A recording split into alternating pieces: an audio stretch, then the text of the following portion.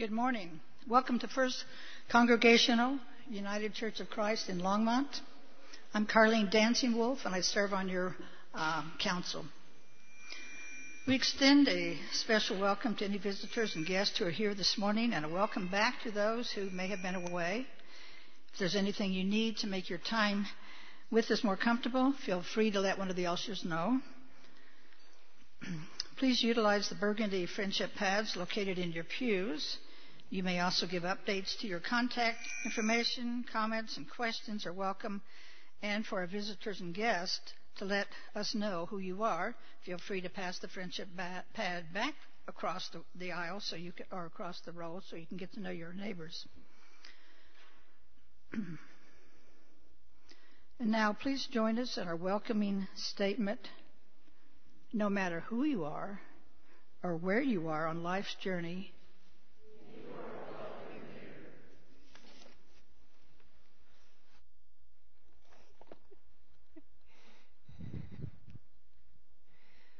as you arrive in this place, we invite you to take a breath and to notice in that breath the simple and the profound truth that God is here with you.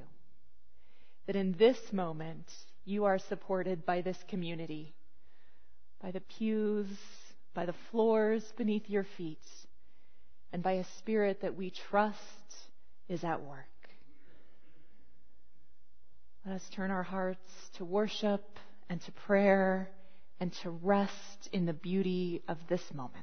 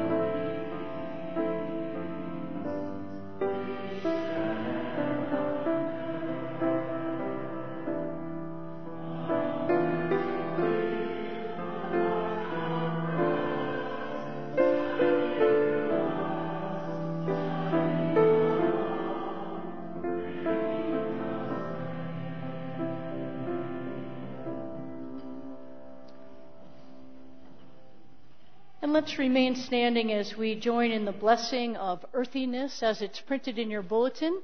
Be mindful that folks on this side are the left and folks on this side are the right. And let us pray together. Grant what we need each day in bread and insight, subsistence for the call of growing life.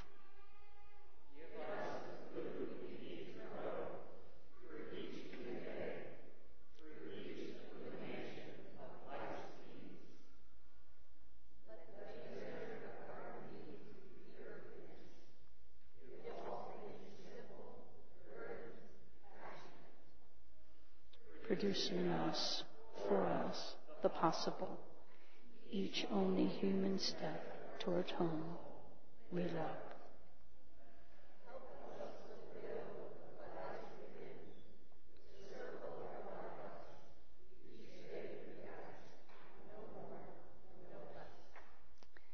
Animate the earth within us.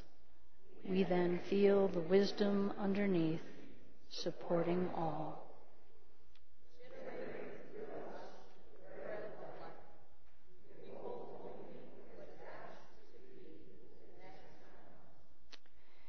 Grant what we need each day in bread and insight. Please be seated.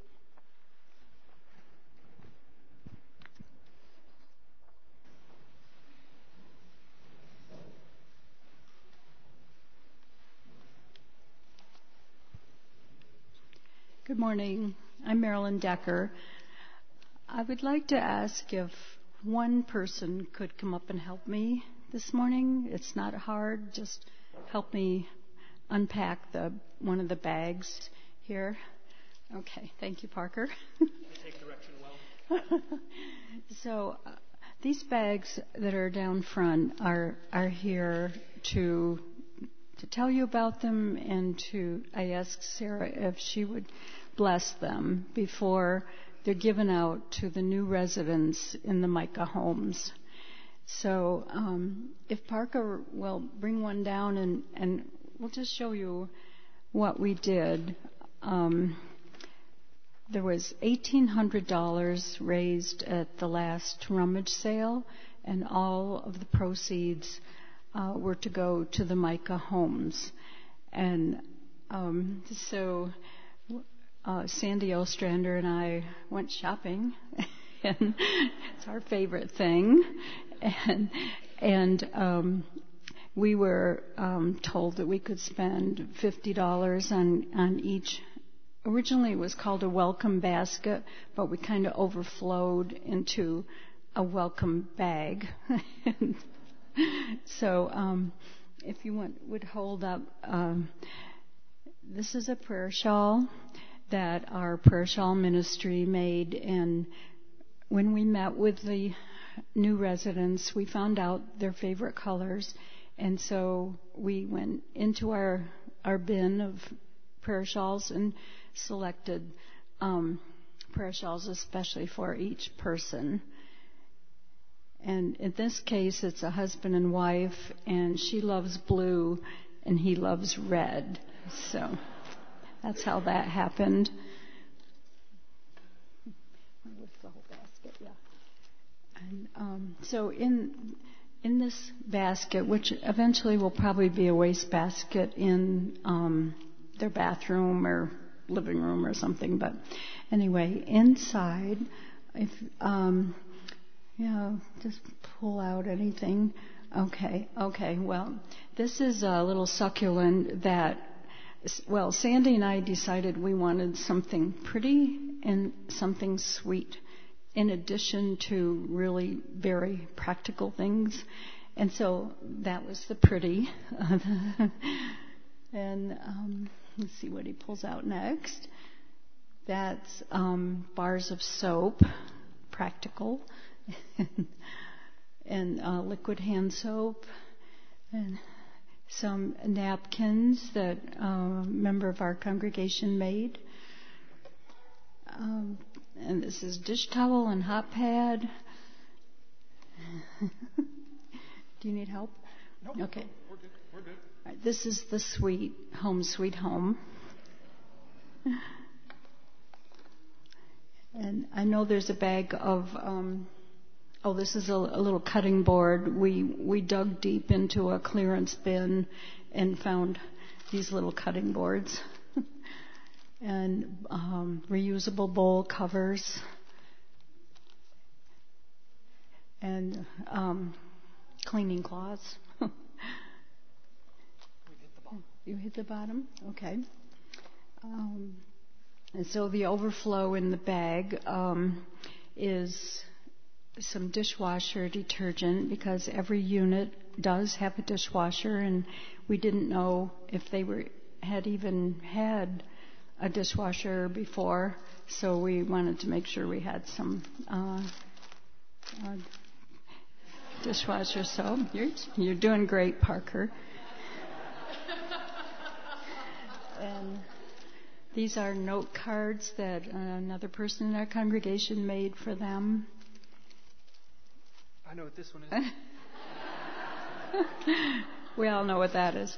And these are dryer balls that were made, and this is actually a project I'm going to start pretty soon, making those. And these are hand-knit dishcloths that another member of our congregation made, and a brochure about our church. That's just another tote bag, and I think that is it. So.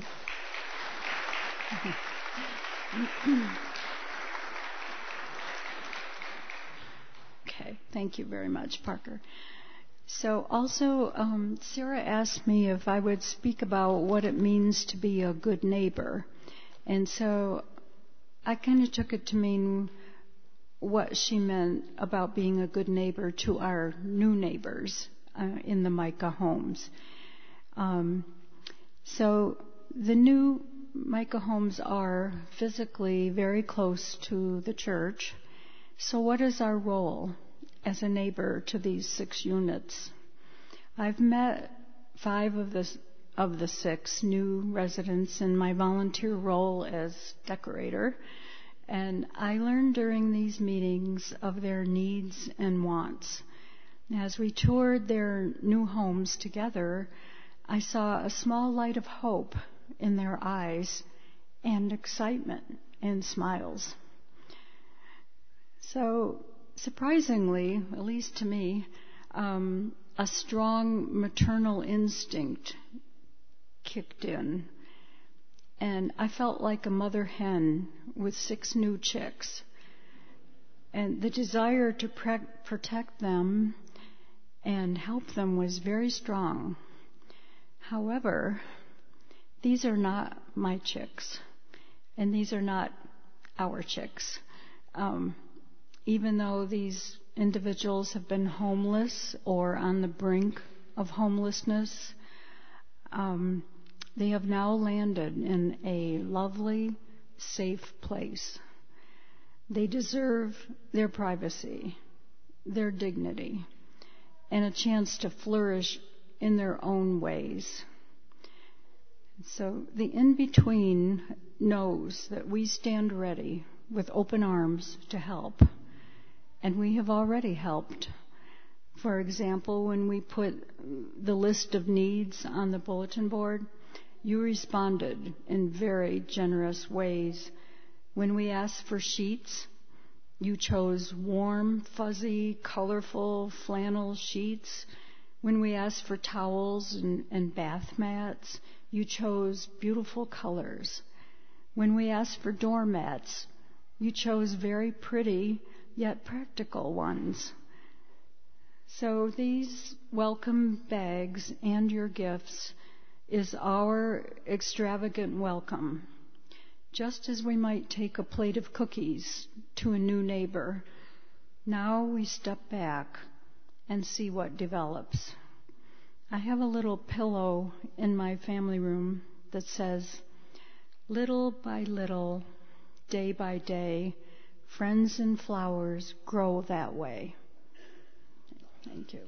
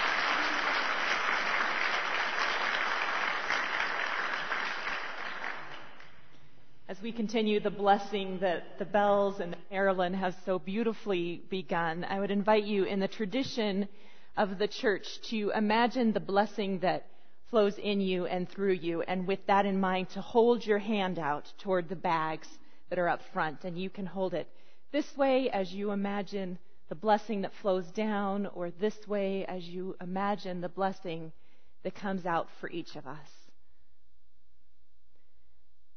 God, as we bless these bags, let always your love overflow the containers that we imagine for it. May your love stretch beyond the practical and into the lavish. And may those who receive and those who give know your love deeply. Amen. At this time, I'd like to invite any of the children who would like to join me for children's worship to meet me right in the back. We will go down to room 12, and we will return to the sanctuary before the service ends to make it easy for you to find your grown-ups and connect before fellowship time.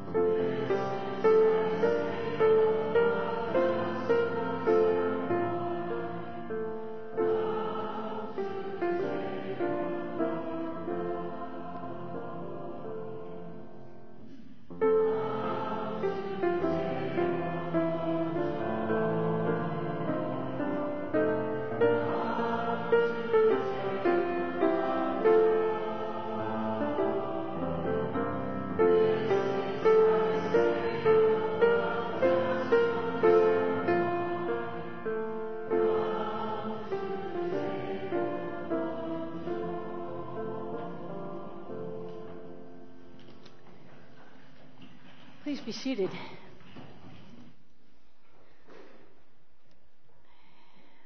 Our parable series takes us from last week's agricultural image of mustard shrubs to the once essential and now optional task of making bread. Any bread makers here this morning? Yeah. Excellent. I was well acquainted with the art of cooking, but baked goods always arrived at my home fully formed and ready to eat. And it wasn't until moving to Colorado that we began to seriously dabble in the world of yeast and leaven. It's been a wonderful experiment. In antiquity, there were no little packets of yeast or boxes of bread mix, no pizza dough or Pillsbury crescent rolls in the refrigerated section. Sourdough starter is what folks used to make bread. It was a staple of everyday life. If you've worked with sourdough starter, you know that it needs to be fed regularly to keep the yeast and bacteria alive. And any contaminants that get into that can wreck your starter, and you have to start again. And if the practice of feeding is successful, though, the starter can last for years and it can be handed down from generation to generation. This reminds me of not the sourdough starter, but the friendship bread. Have you ever received that friendship bread from folks? Yeah. It's good for usually works a couple times for the non-bakers. Bakers, I'm sure you're much better at that. Well, in our scripture lesson this morning, we will hear that yeast and leaven have both positive and negative connotations. So let's listen to these passages from the Gospel of Matthew.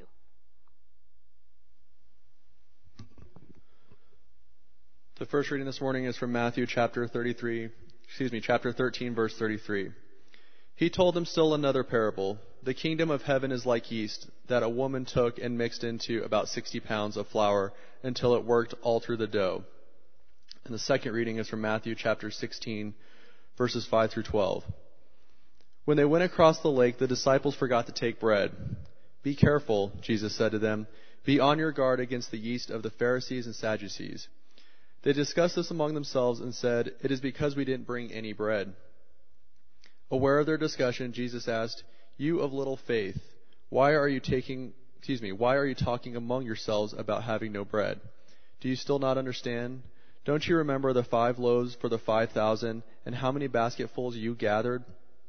Or the 7 loaves for the 4,000 and how many basketfuls you gathered? How is it you don't understand that I was not talking to you about bread? But be on your guard against the yeast of the Pharisees and Sadducees. Then they understood that he was not telling them to guard against the yeast used in bread, but against the teaching of the Pharisees and Sadducees.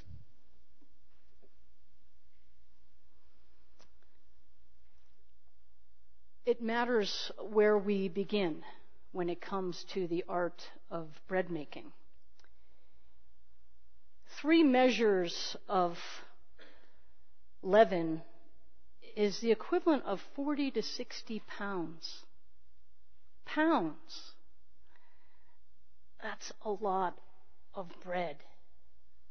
In other words, God's dream is really big and it overflows and can't be contained in those bags. And the second reading asks us to consider which teachings serve as our platform or the sourdough starter. Now, it's not so much that the other 2 groups that were mentioned were wrong. It just wasn't the teachings that Jesus was sharing. There's room for multiple teachers and multiple truths in our world because at their root, we can see the goodness in all world religion traditions. So please do not see this as Jesus coming and finally getting it right. It's Jesus coming and offering another option. The option that people who identify as Christians now, or people who are willing or wanting to follow the teachings of Jesus, will ascribe to. In small villages around the world, it's common to have a communal oven for baking bread. Each morning, prepared dough would be brought to the baker, and at midday, the baked bread would be picked up. One day, a tourist came upon the communal oven and was intrigued. And each day, for about a week, the traveler would stop and just observe the rhythm of dropping off dough, baking, and picking up bread as people came and went, and as the smell of the bread wafted through the village. Around day 4, the guests noticed that the baker always seemed to know which loaf belonged to which family. There were always familiar conversations exchanged between the villagers, but never any need to point out which loaf belonged to the person who came to pick it up. There were no tags, no designated spots on the counter. Even the cloth that covered the dough from day to day changed. The traveler was heading home the next day, and he just couldn't leave without asking the baker about this curious knowing that the baker possessed. And when asked, the baker smiled in a way that was kind, even though the answer was quite obvious. Each dough, like each person, was distinct in texture, color, shape, and size. The baker knew the dough because the baker knew the family. St. Augustine said, "We become the bread that we eat." And I would add, we also eat the bread that we make. But what if the bread we eat is not our family bread? If the baker can tell by looking and touching, surely we would be able to tell as well, right? If something got mixed up, or if someone was playing a little trick on us. But what if, for most of our lives, all we knew was this loaf that was not intended for our consumption? Then the family loaf would be the one that seemed off. What we start with really does have an impact. In other words, what seems normal and tastes familiar becomes our daily bread. And we not only consume it, we feed it and pass it along to future generations without effort. It's who we are and what we do until something interrupts this cycle. And here's how I've seen this cycle and interruption play out in church tables. I don't know exactly how it happened here because I wasn't here. But I'm going to combine stories from a bunch of different churches, and I bet parts of it are going to be familiar. So when it comes to communion, if you've been coming to tables like this for more than 15 years, I'm guessing it started as bread with the crust cut off into little cubes. So no crust, some kind of simple bread cut into little cubes. Does that sound familiar? No? What was your bread? Wafers. Oh, that's a whole different thing. I didn't even think of that. Yeah. So the wafers are very distinct. Okay, so that instead of the little cubes, you have the round little wafers that stick to the top of your mouth, no matter what you do. But that's it. That's the bread. And for the most part, that hasn't changed much. They do make whole wheat now. I am familiar with that. So here we go. We're walking through business as usual. And all of a sudden, someone says, "I can't eat wheat. It makes me sick." Oh, guess you can't take communion. And that might fly for a short period of time. But then eventually someone's going to say, "How about if we serve something that's gluten-free?" Now remember, we're spanning years here. And they say, "Okay, how will we do that? We'll get a separate plate.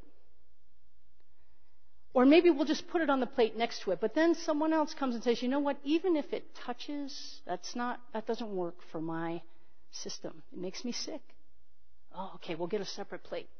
Or we'll put a little dish in the middle of the plate with the gluten-free, and then we'll put the stuff with gluten on the outside so everybody will know what's what. Oh, that happened here, didn't it? No, I'm just kidding. Some churches stop there, and that works for people. But some churches like this one said, "You know what? Let's just all eat from the same loaf." So for the people who do not require gluten-free bread, that one little morsel each month is really not going to harm you, even though sometimes it tastes like sand. We can deal with this. It's a sacrifice for our brothers and sisters who cannot handle it. And, who knows when, but probably like 2 years ago, folks learned you can't freeze that bread because that makes it worse. And not every congregation has the Bronski family, which you can't even tell it's gluten-free. How blessed and how fortunate are we?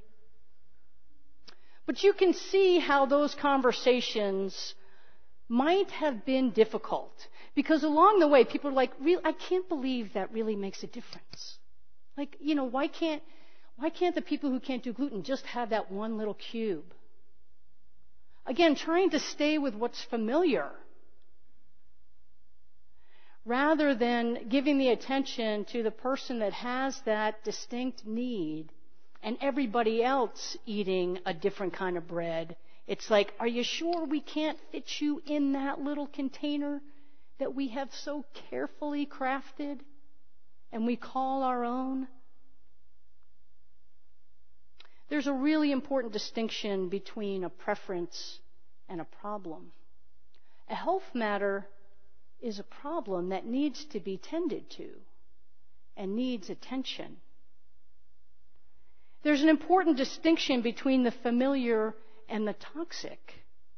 If a substance is toxic for someone, we need to pay attention.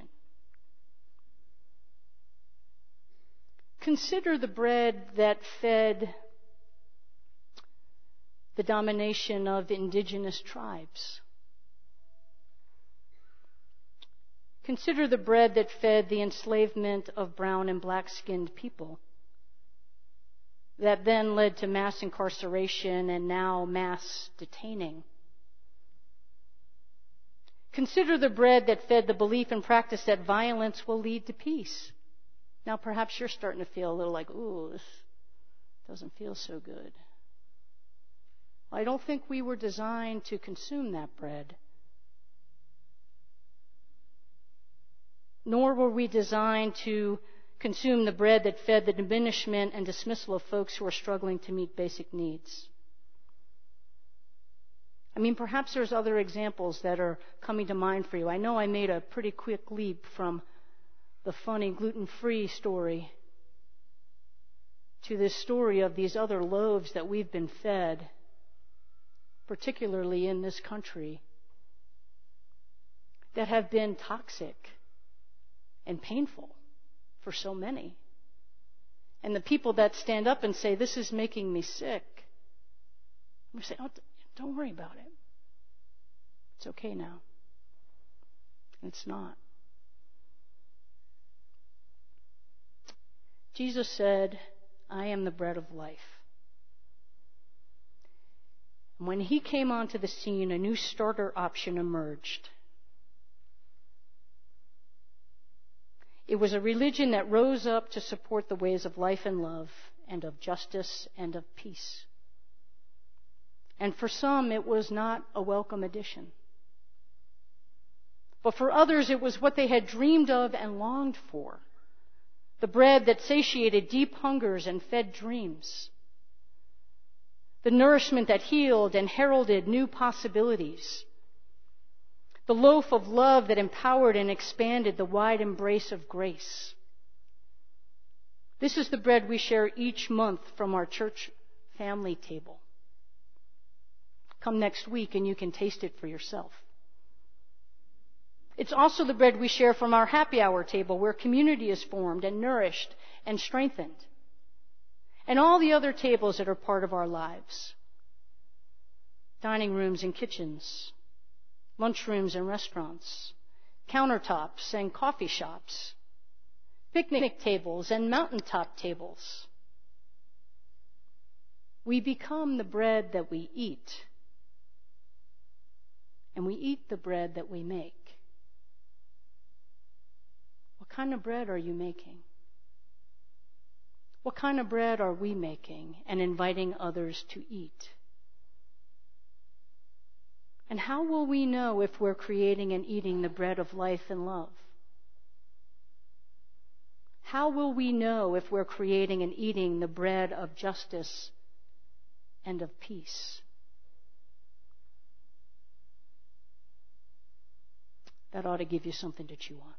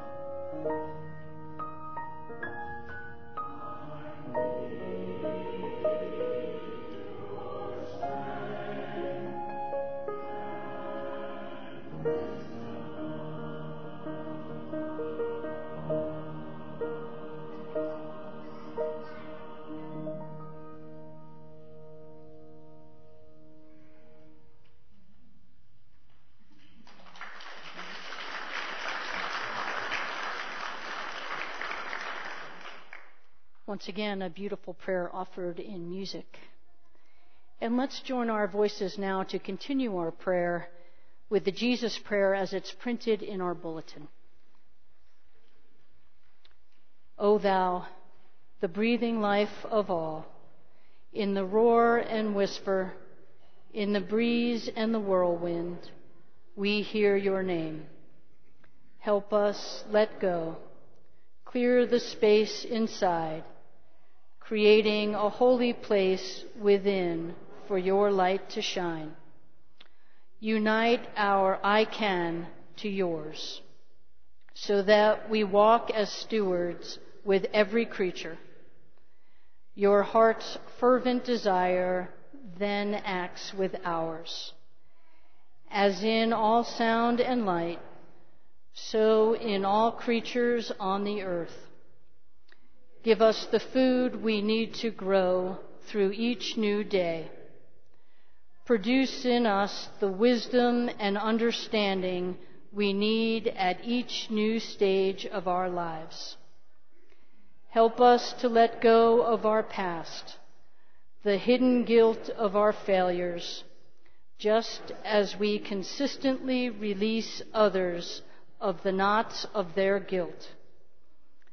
Let us not become lost in busyness, in the surface appearance of things, but free us from what holds us back. May abundance, fertile power, and glorious harmony return again and again in each new age. May this be the ground from which all our actions grow. Amen. And may peace also be the ground from which all of our actions grow. And now I invite you to share with one another some words or gestures of peace. May the peace of Christ be with you all.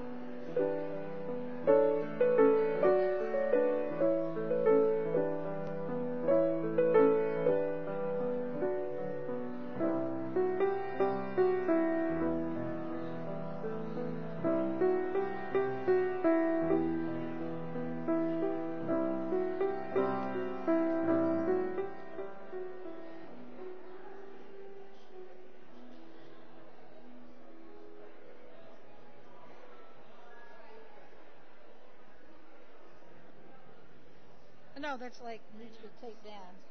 I was going to come around the other way, but I was already here, so all right.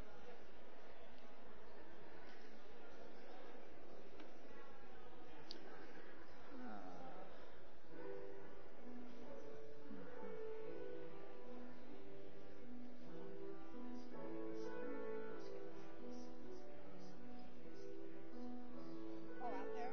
Did that voice get through? Do we know the date of that?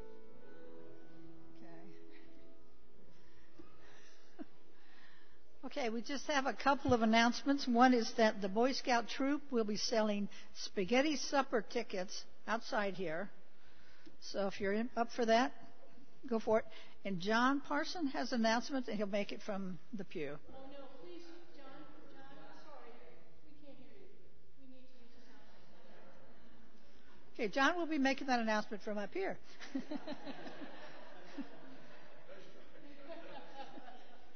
I'll stay here with you. Wednesday, Times Call, Lucky's Market closing. Friday's Times Call. This Saturday's Times Call, front page. 32 locations out of 39 of the corporation are closing. Ours is closing in a couple of weeks. Now, I have 5 remaining $50 gift cards. Each card has cost us already $45. There's a $5 difference. That's our commission. I'd love to sell these to maybe 5 individuals after church today. I was in the store yesterday. The meats are gone. Much of the produce is gone. And all the other stuff appears to be available. I'd like to just sell 1 to each person. And then for those of you who want a second card, back of the line, and you can have a second card. Thank you.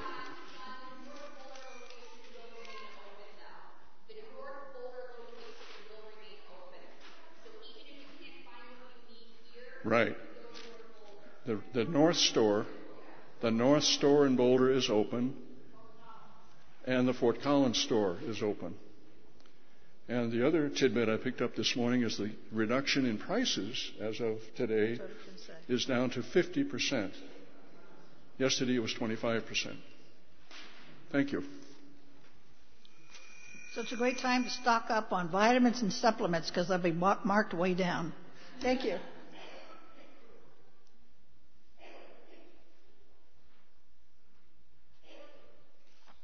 Good morning again. My name is Matt, and this Sunday Sarah asked me to do the welcome to offering, and I've been thinking about what I'm going to say to welcome you to do offering, and I thought I'd share a story it's significant to me. I'm a firefighter for the city of Boulder.